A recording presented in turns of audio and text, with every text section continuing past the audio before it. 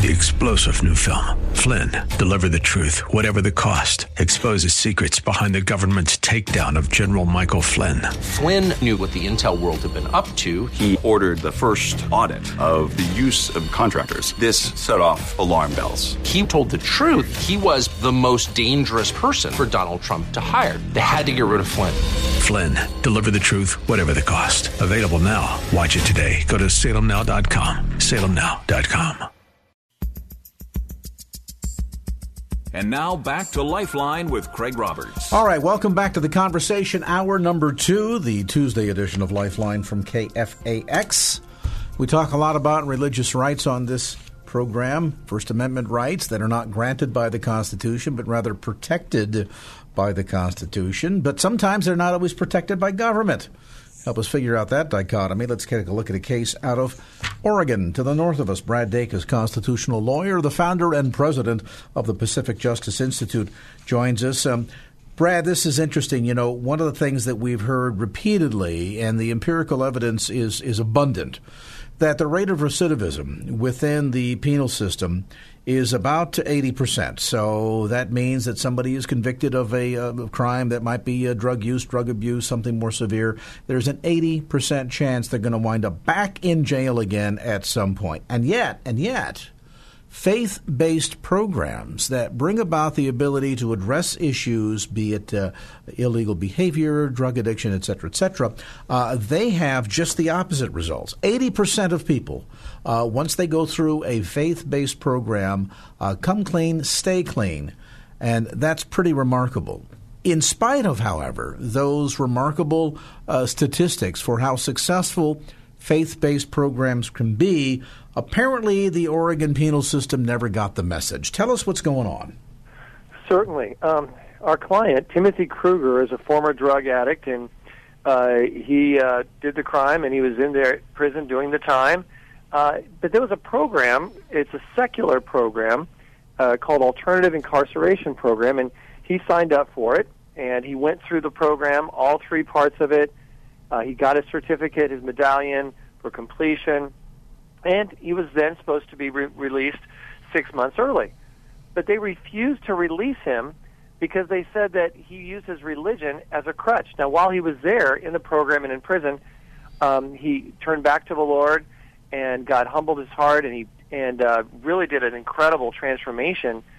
But the person in charge of that program, the counselor, working on and certifying these people coming through, didn't like the fact that he was giving the credit to God and the work of the Holy Spirit, and he said, "No, that's just you're just using that as a crutch," and they flunked him, and he had to stay in jail 6 more months for one reason and one reason only, and that's because of his profession of his Christian faith and his testimony of the work of God in his life. You know, I mean, talk about dog wags tail, or tail wags dog, rather. That seems to be so backwards. And at what point did there seem to be this great degree of offense that the secular program just couldn't deal with the notion that the man was finding results based on his faith? I mean, again, I've cited the statistics a moment ago, and call it what you will. If the terminology in the secular world is that religion is a crutch, but that crutch allows you to come clean from drug abuse and stay clean, God bless you, and Godspeed. Exactly. They would have invalidated Alcoholics Anonymous, which requires you to acknowledge a higher power. That would have been, quote, probably just a crutch in their mindset. And yet the results is so evident, and the fact that they specifically for that reason punished him and had him in jail for 6 months more was outrageous. Fortunately for us, we have an office there now in Salem, Oregon. Ray Hackey is our attorney who heads up that office, and he's the one who filed the lawsuit in defense of this gentleman. And it's not just for him, but really, Craig, also for other prisoners and other programs. No prisoner should be forced to spend more time because of a spiritual transformation in their life while they're in prison. What are the potential consequences here in terms of being able to deal with the state? I mean, the fact that they have essentially flunked this guy out of the program due to a quote-unquote lack of progress, there's got to be some damages there in a real sense, literally and figuratively. Oh, yes. Literally, I mean, he was there in prison for 6 months when he shouldn't have been. That's a price to be paid. But from our perspective, we're suing for monetary damages because we know that that's the only thing that they will listen and learn from is if there are monetary damages. Our client is not someone with bitterness, but he doesn't want to see this happen to anyone else, and he wants them to learn their lesson. The state of Oregon definitely needs to learn from this, and we're going to make sure of it through our representation, Lord willing. All right, and that said, I'm curious, during this entire process when repeatedly the counselor responsible for overseeing the rehabilitation of Mr. Kruger had been so demonstrably negative toward his faith, was there no time, no opportunity for Mr. Kruger to kind of wave a hand and say, wait a minute, I'm being treated unfairly here? Yeah, well, exactly. He was just simply denied the medallion, certificate, taken from him, and that was it. There was no opportunity for him to appeal it or to make his case as to how the counselor over the program had clearly discriminated against him because of her own personal probable issues that she was dealing with. I'll sort of leave it at that. Probably, it's very speculative, but that's why we had to step in because if we don't, I can see this counselor in this program doing this to more people, and who knows how many they've already done this to. But without a doubt, faith and transformation is a very proven, effective part for rehabilitation, and no prison system, including the Oregon prison system, should ever miss that very fundamental point. We appreciate time that you share with us today, these insights, and most importantly, once again reminding us not only how fragile our constitutional rights can be at the hands of some, but how important it is to stand up for those rights. Brad Dacus, president, founder of the Pacific Justice Institute. More information online at pacificjustice.org. That's pacificjustice.org. All right, let's get a look at traffic again. We're going to head back over to the KFAX Traffic Center, where standby is Michael Bennett with the latest. Michael?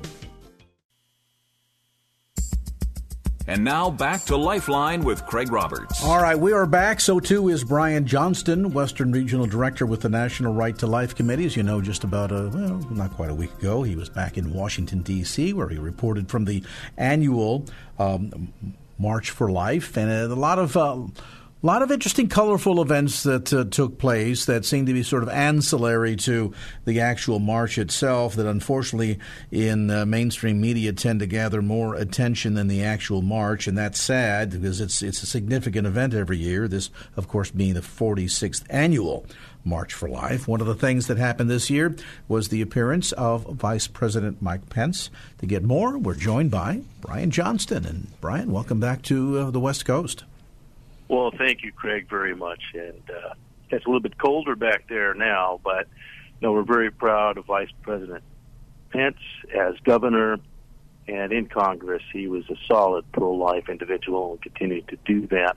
And you're right, there's a lot of other things that get thrown up now that was rather extraordinary, particularly how the pop media presented that conflict, and then to see what really happened, we're hoping that people's eyes are being opened.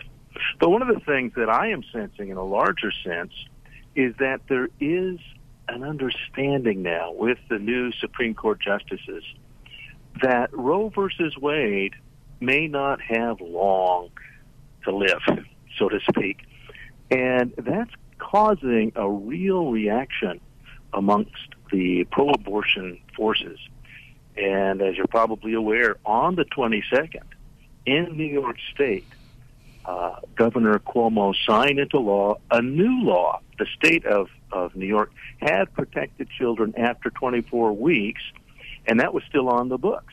And just that's very similar to the books in California. But, of course, Roe said no states can protect the baby.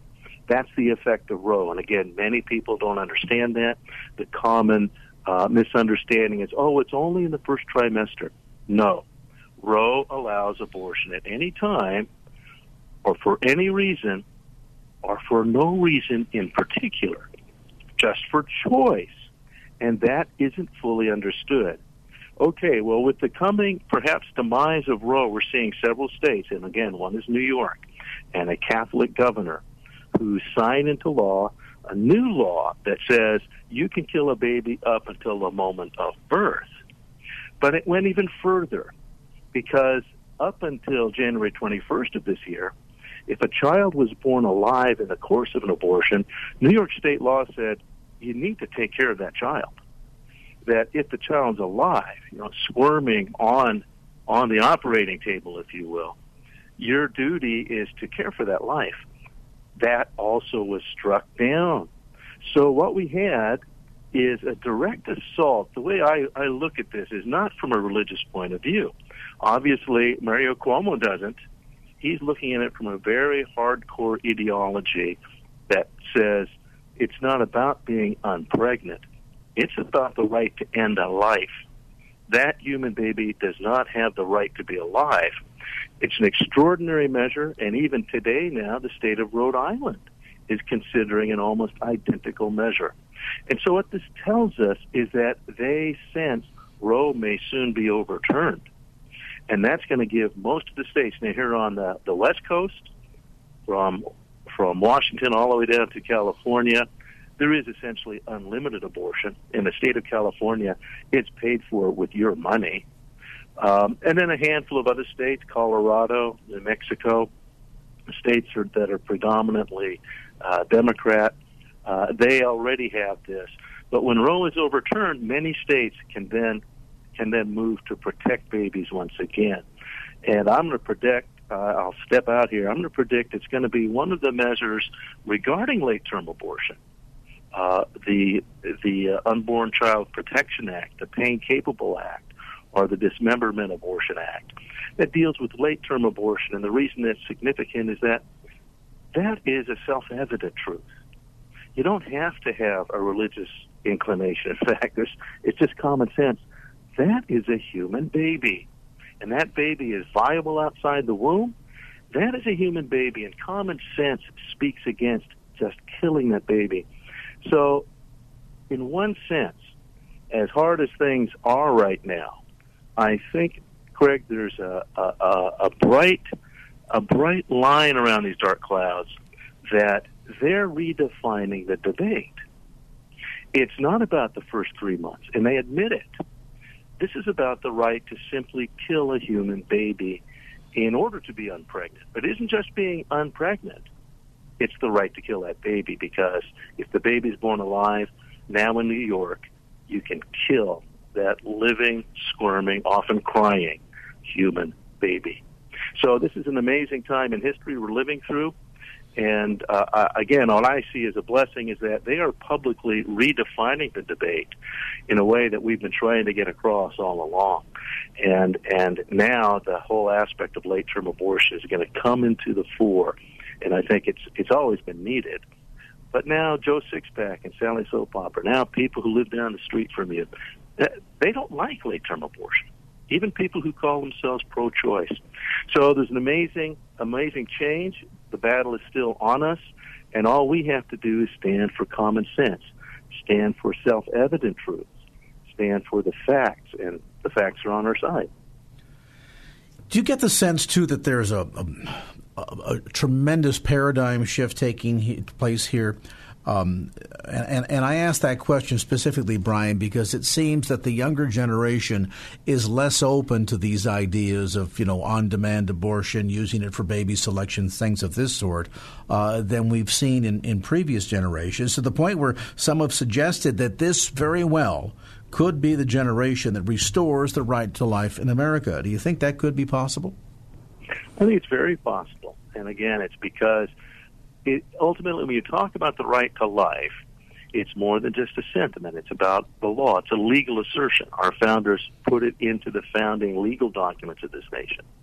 And it says that the purpose of the law is the government doesn't give us life, but the government does have a duty, and that's to protect lives, and particularly the vulnerable. That's why policemen are empowered by the government to protect the lives of those who can't protect themselves.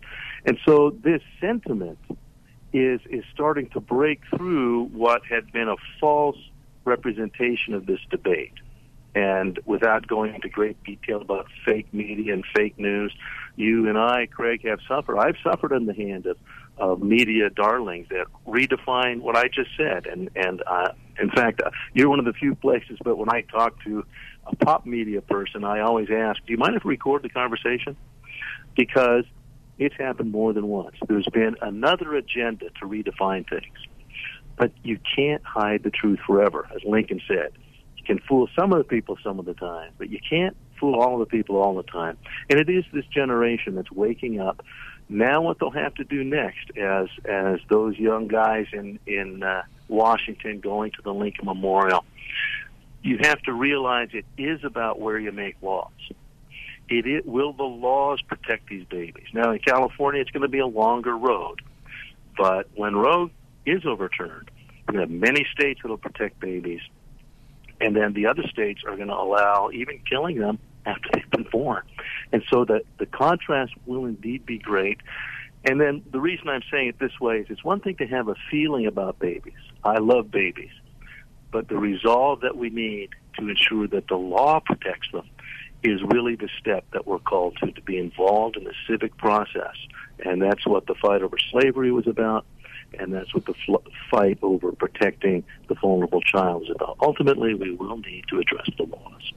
And no doubt about it. I mean, even with the move that we can see potentially within the administration to begin pushing not only for certainly more conservative judges, but pushing for states to have the right, the ability, in every sense, to defund Planned Parenthood at the statewide level, something that heretofore, anytime this was ever discussed, seemed to be the political third rail, so to speak.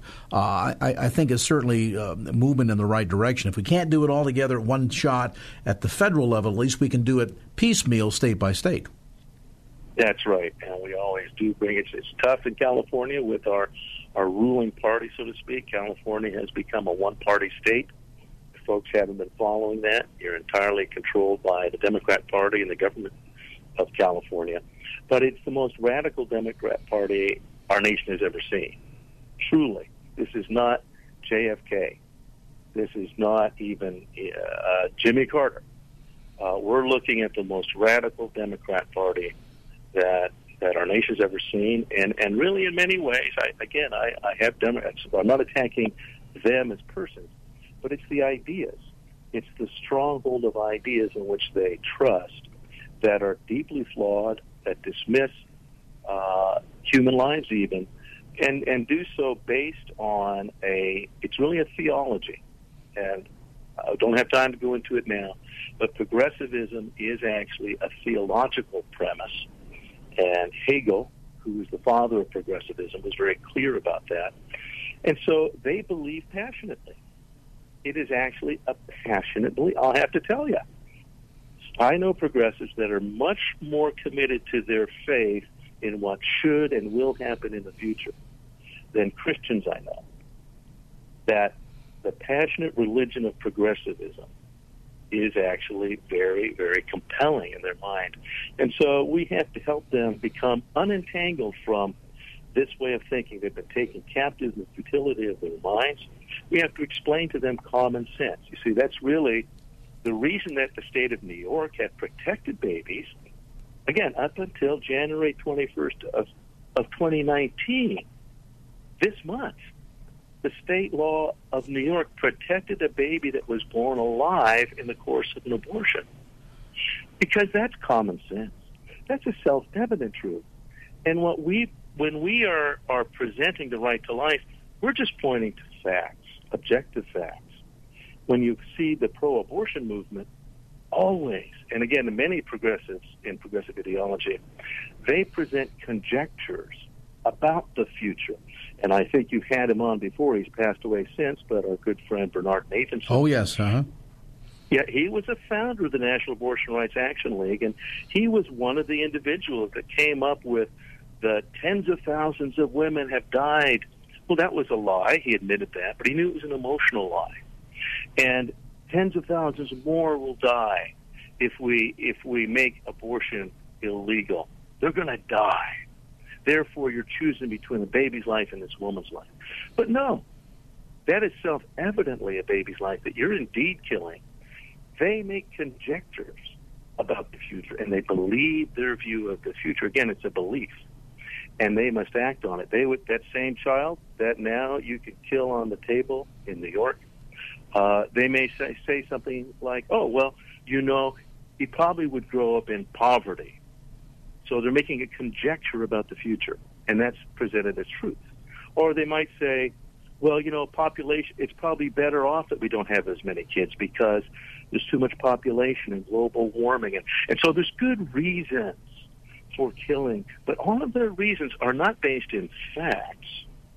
They're based in conjectures, in assertions that are actually largely unproven. They might cite studies, but Bernard Nathanson authored the study that was a lie, and he was glad to tell in his book, Aborting America, no, I lied, and we were lying the whole time. And we have to be able, and this is a principle of law, and it's the principle of our laws, in particular in America. We base our laws on self-evident truths, on facts. And in any court of law, you have to produce facts, objective facts, not personal facts. And that's the battle for the mind that we're facing, that abortion as a fruit of progressivist thinking, they want to go some perfect world that they believe should happen, and they have conjectures about it, and therefore they're willing to kill certain lives that may get in the way of that future world.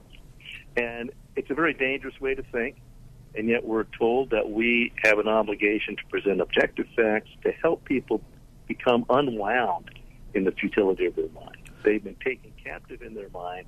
It's a fortress of ideas that our job as Christians, our real job is not to beat them up religiously. No, our job is actually to show them facts and help them become unentangled, that the wise man scales the city of the strong and tears down the fortress in which they trust.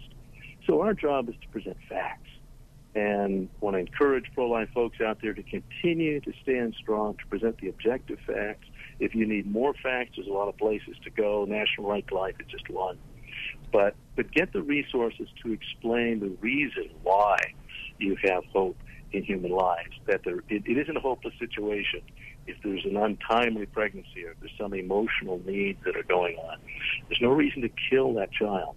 And I know many people in our movement that, in fact, they're glad to be alive because their mom came within a hair's breadth of snuffing that life. And they're very pro-life because they know that emotions and feelings or conjecture about the future, that's never a good reason to kill.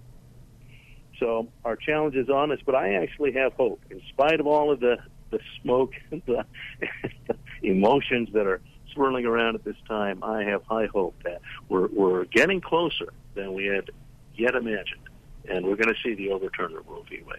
Brian Johnston, Western Regional Director with the National Right to Life Committee. More information available on the web, by the way. Many of those resources that Brian referred to at NRLC.org. That's NRLC, think National Right to Life Committee.org. 6:32. Traffic with Michael Bennett. Michael?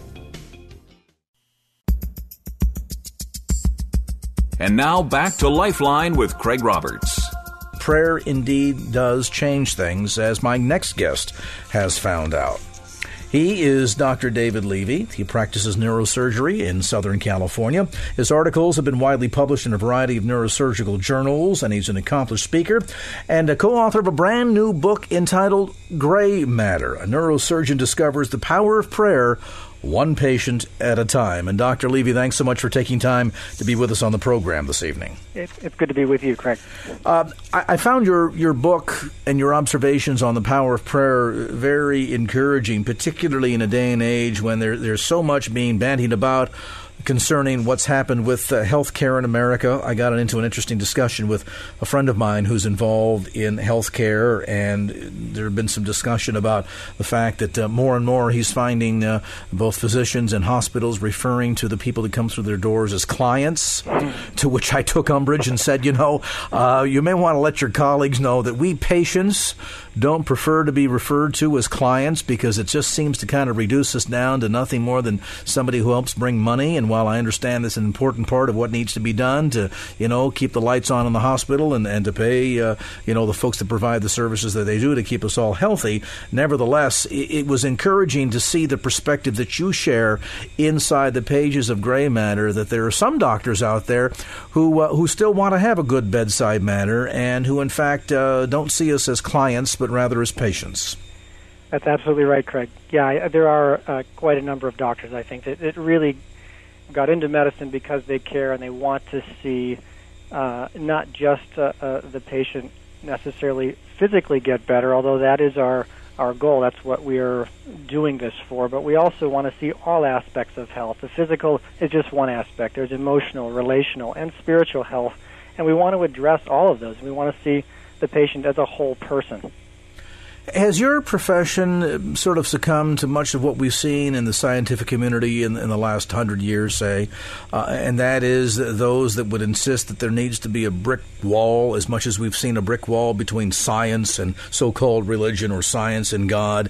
Has there been a trend toward that as well within the medical profession, where, it's okay if a patient wants to believe in God, but once they enter into the doctor's office, the hospital, the surgery room, we need to leave God outside and never blend the two?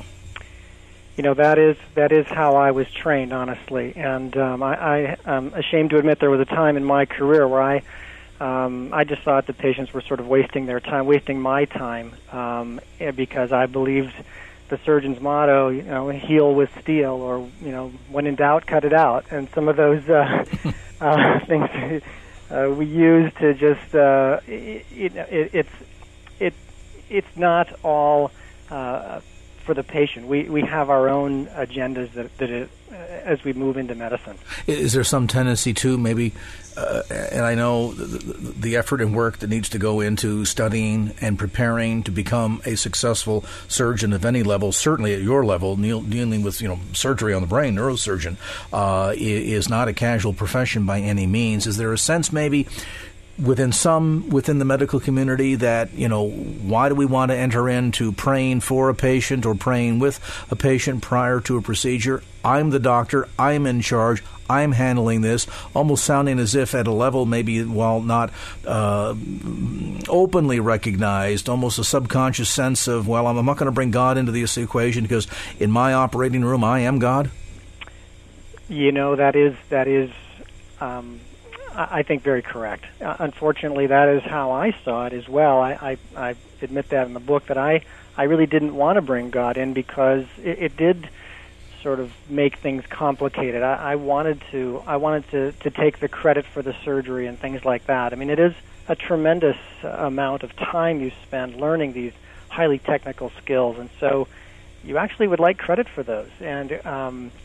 And so to pray or to have someone think it was their prayer that did it instead of you, at some level that's potentially offensive. But, for myself, I realized, after I'd done a technically perfect 11-hour surgery and the patient, died the next day of a blood clot, I that was one of the things that woke me up to say, wow, I can do perfect surgery, but I don't control the outcome. And so I think we and if we're honest, then we start looking for, well, what else is it? Well, what's happening here? Well, what about the spiritual aspect of this case? Because something's happening. I did everything right, but I didn't get the outcome I wanted.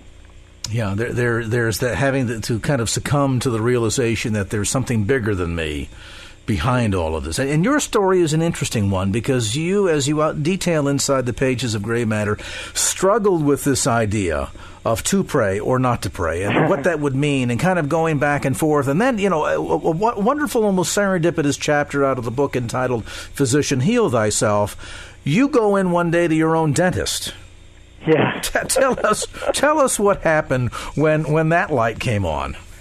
Well, I'm sitting in the dentist chair, and my dentist, I needed to have a filling replaced. He draws up his syringe full of Novocaine, and Craig, I've spent a long time in training so that I could, so that I didn't have to be on the receiving end of those needles. So you're a neurosurgeon. I mean, come on, this is a minor little dental procedure here, you wimp.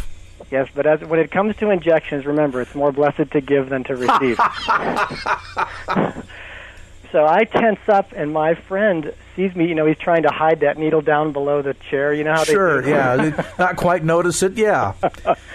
So I'm tensing up, and he puts his hand on my shoulder, and he just says a short prayer. He said, God, guide my hands, bless David, something like that. And then I felt this peace come over me. It was just an unusual, the needle stick still hurt a bit, but it wasn't the same level of apprehension. It wasn't the same anxiety level. And on my way home that day, I said, I really should be praying for my patients. I really feel like the Lord was speaking to me as I went home. And interesting how your dentist didn't say, now, come on, David, you're a trained, experienced physician. You deal with surgeries significantly more, dangerous and risky than this on an every single day. Be a man about it. He could have said any of those things. Yeah. But instead of doing that, he chose to do something very, very different. He recognized, number one, his own need for God and the role that the Lord plays in this process, which ironically, as you point out, suddenly gave you a greater sense of comfort.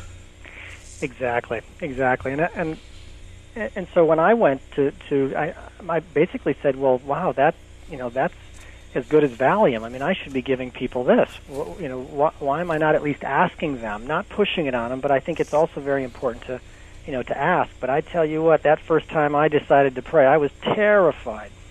I walked up the stairs, my heart was pounding, and of course my busy preoperative area in the hospital was much busier than this dentist's office, where it was just he and I. There wasn't even a hygienist at that point. And so I decided to pray with my patient of the day, and I walk up to her bed, and everything seems fine. She's got her 2 daughters there, but there's a nurse. There's a nurse, and there's no way I'm going to pray in front of a nurse.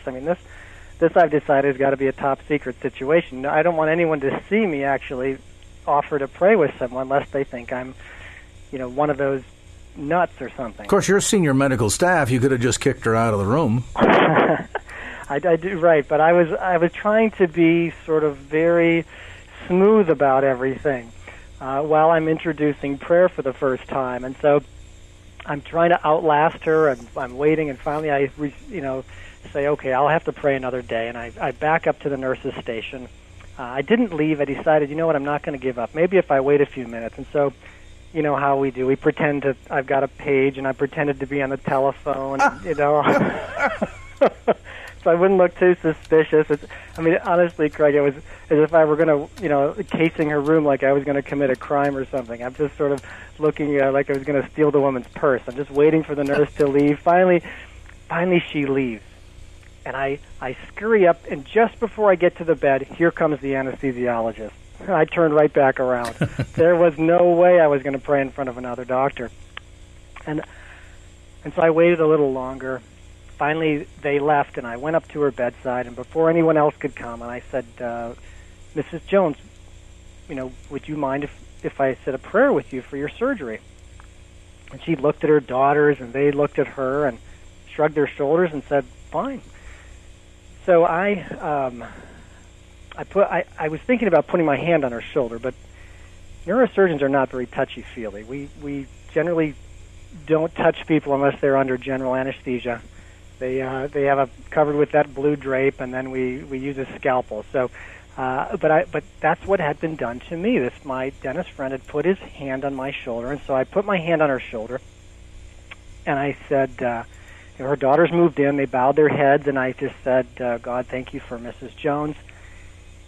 You made the vessels in her brain, and you can help me to fix them. And I just asked for skill and for wisdom in this case and for success. In Jesus' name, amen. I looked up. she was weeping. She's wiping tears from her eyes. Her two daughters are wiping tears away from their eyes. I'm thinking, what have I done? What is this power? And so I did what any surgeon would do at that point. I patted her on the arm, and I left it for the nurse to deal with. And here she came with her Kleenexes, handing them out, and I hit the automatic door button and opened those doors and went off to my surgery, which honestly, I had more joy in that surgery than I have ever had in my practice before, because the patients look to me as if I'm God, but for the first time in my life, I had said, look, I'm not God. I'm very good at what I do, but I'm not God. But I would be willing to talk to him with you if that's what you'd like. Well, and the amazing thing about all of this, too, is that sense that, as much as we as the patients want to know that you know what you're doing, we also want to know that you care, and that's one of the real keys here. If you've just joined our conversation, Dr. David Levy is with us tonight. We're talking about his new book, The Experience of a Neurosurgeon, Discovering the Power of Prayer, One Patient at a Time, the new book called Gray Matter. A brief time out, back with some closing thoughts from Dr. Levy as this edition of Lifeline continues.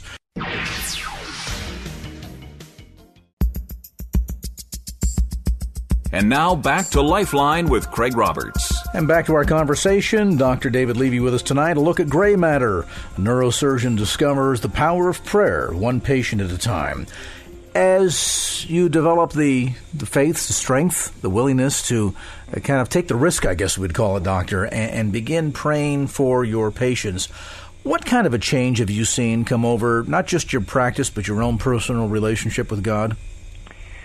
Well, Craig, I think that so many of us are burned out on medicine, and I think I believe it's partially due to the fact that, we are to give glory to God, and I think so much of medicine is designed around getting glory for the physician, getting the referrals for the physician, and I certainly have been guilty of that for many years, and so there's something about as we give glory to God, there is a change that occurs in me. I just somehow the medicine takes on a different flavor. I can give you an example of a patient named Ron who came in with a problem in the brain. He had a number of other problems. He was only 40 years old, and he had arthritis in his neck and his back, and so I began to ask him about his emotional health. And I asked him something for the first time. I'd never asked a patient this before. I said, Ron, is there someone that you can't forgive? And he's this enormous man. He's this Marine and enormous guy. And so he sort of looked at me with this, very bold face. And I'm on one of those little rolling stools. And so I'm starting to roll away from him, rolling back to the wall. And finally he said, my mother. And I said, excuse me, I thought, maybe his drill sergeant or his father. And he said, no, my mother. And I said, well, Ron, what happened? And he said, well, my dad left when I was young, but my mom, shacked up with a number of different guys, and they would drink, and they would get in fights with her. And I got between one of these men and my mother, and I got knocked down the stairs. And I stood up, and I said, come on, Mom, let's get out of here. And she said, no, I'm not leaving. And I've hated her. He said, I've hated her since that time. And that was 30 years ago.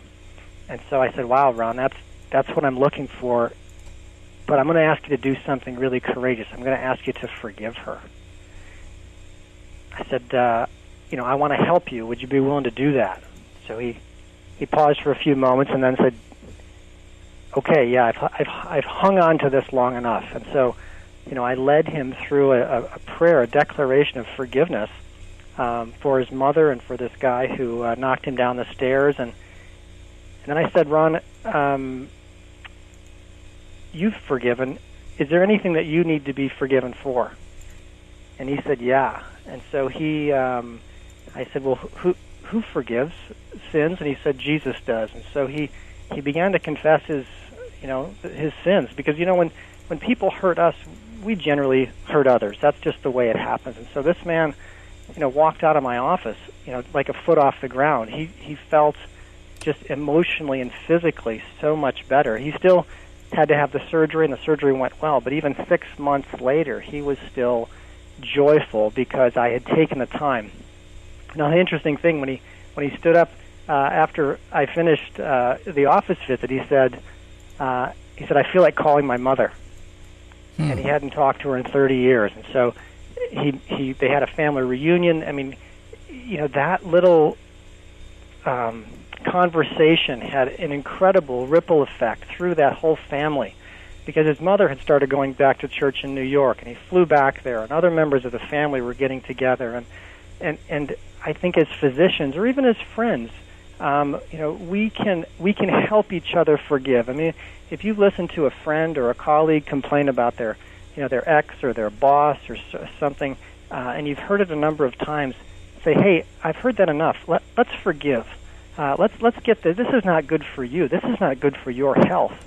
And so I really emphasize in the book the health benefits of forgiveness. Certainly, it's had not only an impact on your practice, but your own personal life too. It has, yes. I've certainly obviously have to practice what I preach. So I have to forgive. I have to, actually have to make time in my schedule, usually lunch hour, to spend talking with patients, because oftentimes an office visit is not enough time. And so there's nothing I'd enjoy more than spending my lunch hour talking about a patient's spiritual concerns. It's just a beautiful time of my day. And so, yeah, my life has changed, and I think for the better. Well, we certainly appreciate you sharing with us tonight, Doctor. I mean, it just goes so nicely hand in glove with the topic we had in hour number 1 this evening, of the importance of the church getting involved and impacting the world around us. And what easier, better place to start than to begin incorporating the power of prayer, not just in our lives privately, but also publicly as well, as Dr. Levy has done in his own practice. The book Gray Matter, a neurosurgeon discovers the power of prayer, one patient at a time. The book published by Tyndale House and available at Christian bookstores throughout the Bay Area, as well as through Amazon.com. And once again, our thanks to its author, our guest today, Dr. David Levy. Well, that's going to do it for this edition of Lifeline. Thanks so much for being with us. And if there was anything you heard on today's show that you'd like to hear again or share with a friend, grab a copy of the Lifeline podcast. Simply log on to KFAX.com. That's KFAX.com for the Lifeline podcast. Our producer is Wanda Sanchez. I'm Craig Roberts. Till next time around, remember, just don't keep the faith. Get out there and share it and make it a great evening. So long. Opinions expressed in the preceding program do not necessarily represent the views of the ownership, staff, or management of KFAX. Copyright Salem Communications, all rights reserved.